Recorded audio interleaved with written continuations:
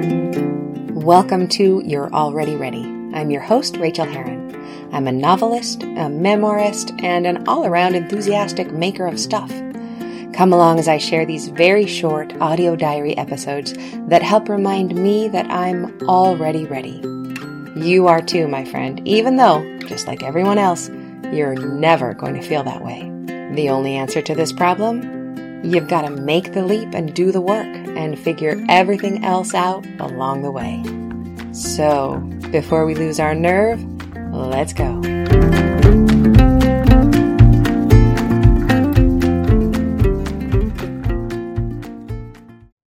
Unfurling by Rachel Herron. I'm sitting in my graduate poetry seminar, the first one I've ever taken. 8 of us are in this small, warm room that smells like old paper and dry erase marker. Outside the open door, fall is turning the Mills College trees red and yellow, and crisp leaves skitter past the door. The room is dead quiet. They're all reading my poem. Nerves leap like hungry goldfish in my stomach. Apart from a poem I entered into a contest in 5th grade, I've never shown anyone my poetry, but I'm passionate about it.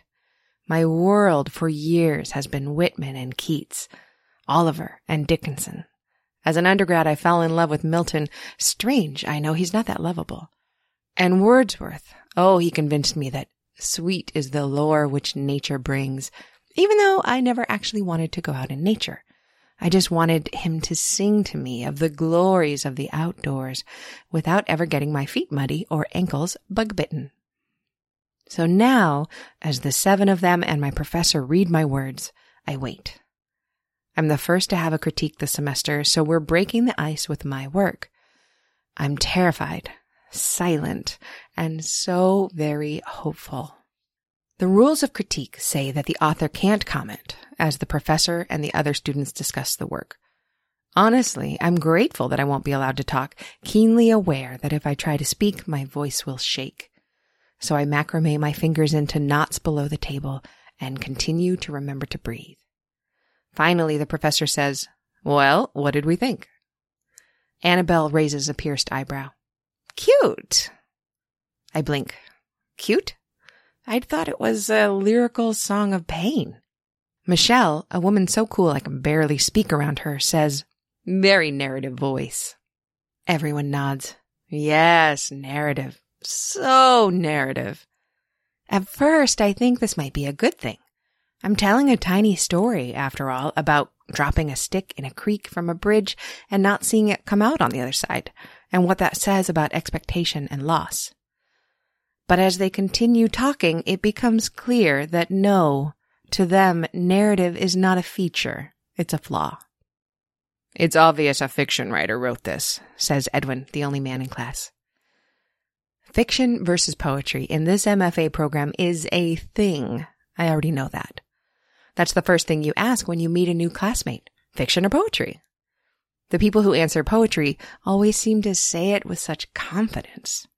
They have ample assuredness that they know they're in the right place. Me, I'm nervous even to answer fiction because all my professors say poetry is so difficult and therefore a higher artistic endeavor. Sure, novels are hard to write, but short stories are harder because you have less room in which to work. And poetry is hardest of all because you have to say everything the novel does in the fewest words. Poetry, they say, is almost impossible. No one should attempt it unless they're ready to taste defeat over and over. This is surprising to me. Poetry has always been so easy to write. Words flow out of my pen, and I arrange them until they give me a little thrill. Then the poem is done. That's how I'd written this Pooh Sticks poem that Michelle is now doodling skulls on. The poem flowed like the creek I wrote about. Then I felt the thrill, and then I was finished with it.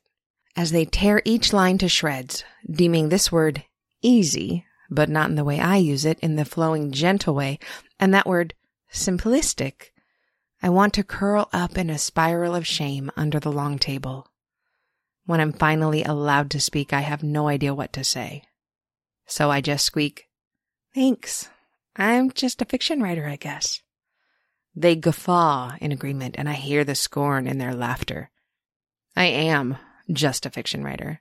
They know it. And now I do too. I don't let much shake me. Stubbornness is how I get things done, and it's one of my biggest strengths, as well as perhaps my biggest flaw. If someone says I can't do something, I prove to them that not only can I get it done, but I can get it done faster and better than anyone else ever has in the history of humanity. But that class, it shook me.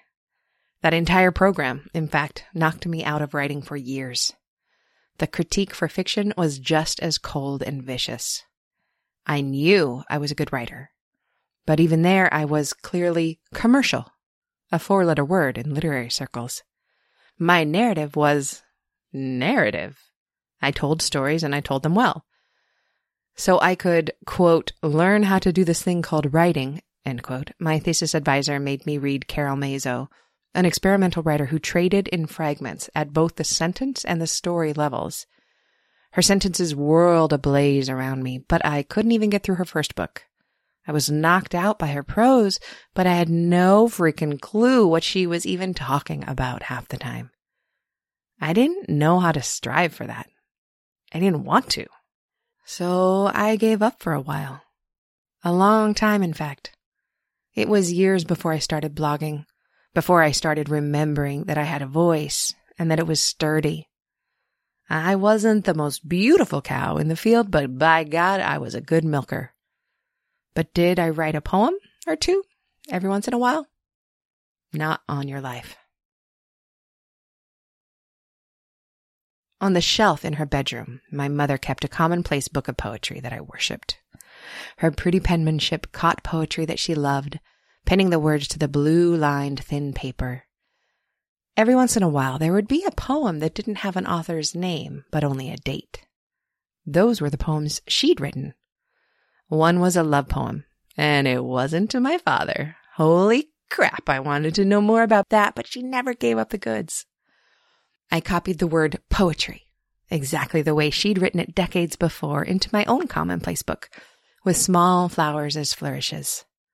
I could still see the penciled lines she'd drawn over in pen. It wasn't her normal writing style, so she'd copied it from someone, just like I was copying hers.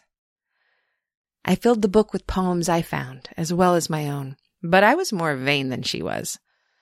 I didn't leave a coy date, merely suggesting that I'd written the poetry. No, I practiced my professional signature over and over again on scrap paper, and when I was satisfied with its beauty, I signed each poem with a flourish. I entered one of those poems into that 5th grade poetry contest, and I won it. The photocopied collection of winners' work from different grades was just stapled together, but it was the first time I'd ever seen my words in print. The poem was about a piece of sea glass slipping away into the water. Hey, I sense a theme here. Winning the contest introduced me to the feeling that never really went away. That sickening, dizzying euphoria that someone was not only reading your words, but also looking into your soul. I kept writing poems all through high school and undergrad. I read poetry. I went to poetry slams, but was way too shy to get up on stage. In one day, that moment in grad school stripped all of it away from me. It took all I had to grit my teeth through the rest of that semester, and I didn't write another poem for 23 years. After a person sustains a wound, she often wants to hide it from others. So she makes herself believe things that aren't true in order to present a facade of, I'm fine, I don't care about that anymore. Look, is that a monkey? So I told myself a couple of lies to keep myself safely away from poetry. Lie number 1, most poetry was silly. Silly poetry was scribbled by silly women about their silly feelings. Hello, my own misogyny baring its teeth at me. I utterly loathed the idea of being seen as silly. Lie number 2. The only good poetry was serious poetry. And good poetry, as we've established, was impossible to write well without decades of study. I didn't have those decades of academic wisdom. I had just put down words I enjoyed and shoved them around like a kid shuffling a deck of cards by splaying them all over the top of a dining table. I'd obviously done it all wrong. I loathed the idea of getting poetry wrong, something so important to me, even more than the idea of being thought silly. So I didn't write it anymore. I didn't even read it, not even the ones tucked in the New Yorker. I stubbornly read my way around those small blocks of what I wanted and wasn't allowed to have. Nowadays, at 48, I teach writing. The same existential writing pain pops up over and over again, and at least half of my students have been wounded similarly. At the risk of embarrassment, I'll admit that it never crossed my mind that the same thing had happened to me. Honestly, I'd forgotten about poetry entirely. It was just a fact about me. I had silver hair. I was 5'5". I wasn't a picky eater. I was a novelist and a memoirist. I wasn't a poet. Then something changed. I'm lucky enough to set up classes that suit my teaching style. Part of that style includes making friends with my students. One of my friends is Mona McDermott, who is as fine a writer as she is a person. If we lived closer to each other, I'd do my best to wriggle my way into her inner circle. She's a kindred spirit, such a bright one that she'd be recognizable across a misty field at midnight. Since I subscribed to her wonderful newsletter, oh, you should too, I learned she was offering a month-long poetry class called The Smallest Words. Poetry? Hell no. Unless... Okay, smallest was a word I almost felt comfortable with. And with a teacher like Mona, someone I could trust implicitly with my emotional and psychological well-being, I signed up, a nervous beat at my pulse. Here's what happened. My broken poet's heart mended. Mona led us gently forward, sending small lessons and lots of support. In class on Zoom, we wrote poems together, and then we were encouraged to share if we wanted to. I'm a Band-Aid ripper-offer, so on that first day, I screwed up all the courage I had and forced myself to speak first. I knew, because I know Mona, that people would be kind to me. Obviously, I didn't expect grad school critiquing. But neither did I expect how much and how quickly the kindness worked to expose the old injury and heal it. If you'd asked me how much time I would have required to fix the place where poetry came from, I would have told you it wasn't reparable. I was so wrong. It just took 4 weeks of kindness. That was it. A month of Mona's gentle encouragement. A month of her not allowing us to apologize for anything, which in itself was a powerful healing magic. 4 weeks of my peers telling me in Slack or Zoom that they loved this line or were moved by that one. She and the class showed me that I was allowed to write poetry. Not only that, they showed me I was good at it. The thrill that said I'd hit a golden poetry vein thrilled them too. And they, too, were extraordinary poets. Their writing sent goosebumps through my soul. We weren't laboring at it either. I don't think Mona would have let us do so. We were playing. It felt the way I remembered it had, just a simple act of joy. Setting words down and moving them around moved me into a state of flow that I didn't normally get into, even in deep revision. Time slipped away like that poetic piece of beach glass. I didn't want to stop. It felt heady and sweet and addictive and most of all, kind. It wasn't silly, though it could have been had I wanted it to be. It wasn't erudite, though that would have been fine too. It didn't require a degree or a lauded chapbook, though those probably wouldn't hurt. The poetry was us. We were the poems. We caught some poems and lowered them gently down onto paper where they could rest. Other poems flew past in the shape of a ruby-throated hummingbird or an unexpected kiss or the most perfectly roasted broccoli. Just like that, I woke up. I snapped out of the spell I'd been cursed by. Mary Oliver said, "To pay attention. This is our endless and proper work." I was paying attention again. The grad school critique's pain was gone. entirely. And I knew that I'd always been a poet.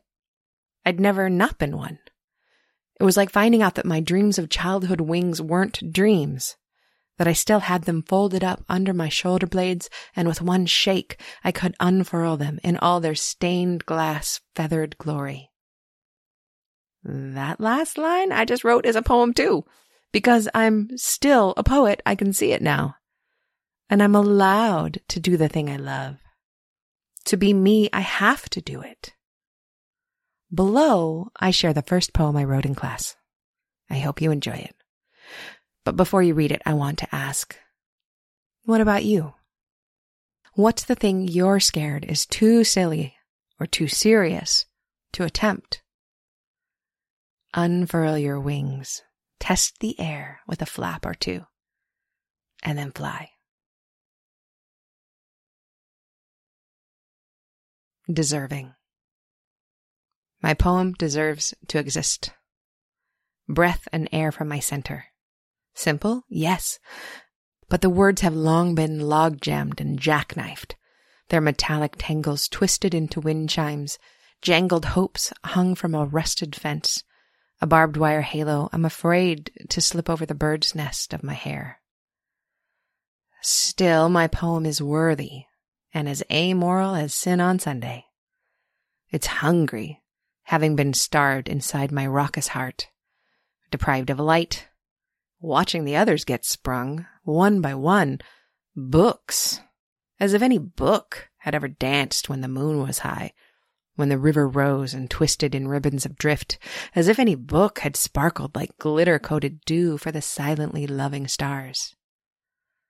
My poem deserves to bathe in sunlight, so it can finally stretch itself a long ways on the fresh-cut grass, so its bones can finally uncreak and settle into the shape it has always known it would fit perfectly. Thank you for listening. Join my mailing list at rachelherron.com/ready if you're feeling ready. Or if you really like the show, why not consider supporting me for $1 or $2 a month at patreon.com/Rachel, that's spelled Rachael, to get my monthly long-form essays about bravery and creativity that are extremely well thought out and carefully constructed, unlike these episodes that are short and off the cuff, because if I spent all day making them perfect, I'd never get to share them with you. And if you're a writer, you might like my other podcast, How Do You Write? Okay, now you make the leap. You're already ready.